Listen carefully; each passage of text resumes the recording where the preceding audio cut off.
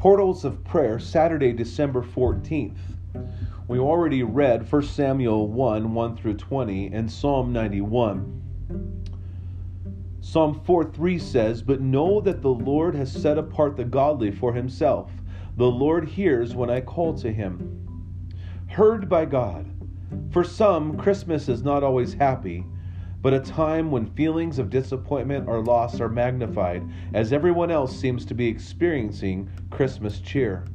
This is how it was for Hannah each year at the time of sacrifice at Shiloh. The event was a reminder of her childlessness. Peninnah, Elkanah's other wife, would taunt Hannah grievously. In the bitterness of her soul, Hannah fervently prayed to the Lord for a son, whom she would then dedicate to his service.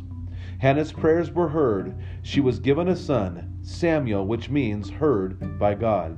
God also heard our need and sent Jesus, his son, to be born for you and bring you joy. Jesus is your Samuel, the sure evidence that you are heard by God in the midst of your distress. Though the devil and the world taunt you, Jesus was dedicated to his Father's service of exalting the lowly.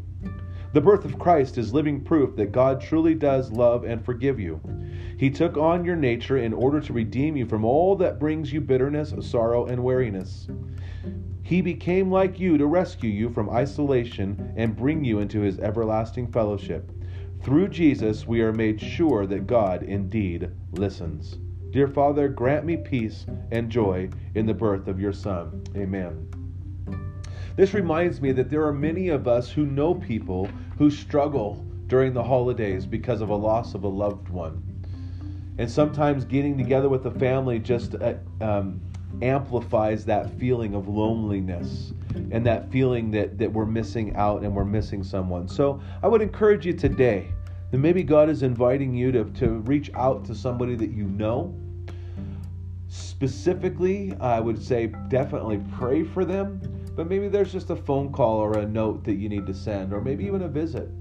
I would just encourage you to do that today. May God richly bless your day and enjoy Jesus.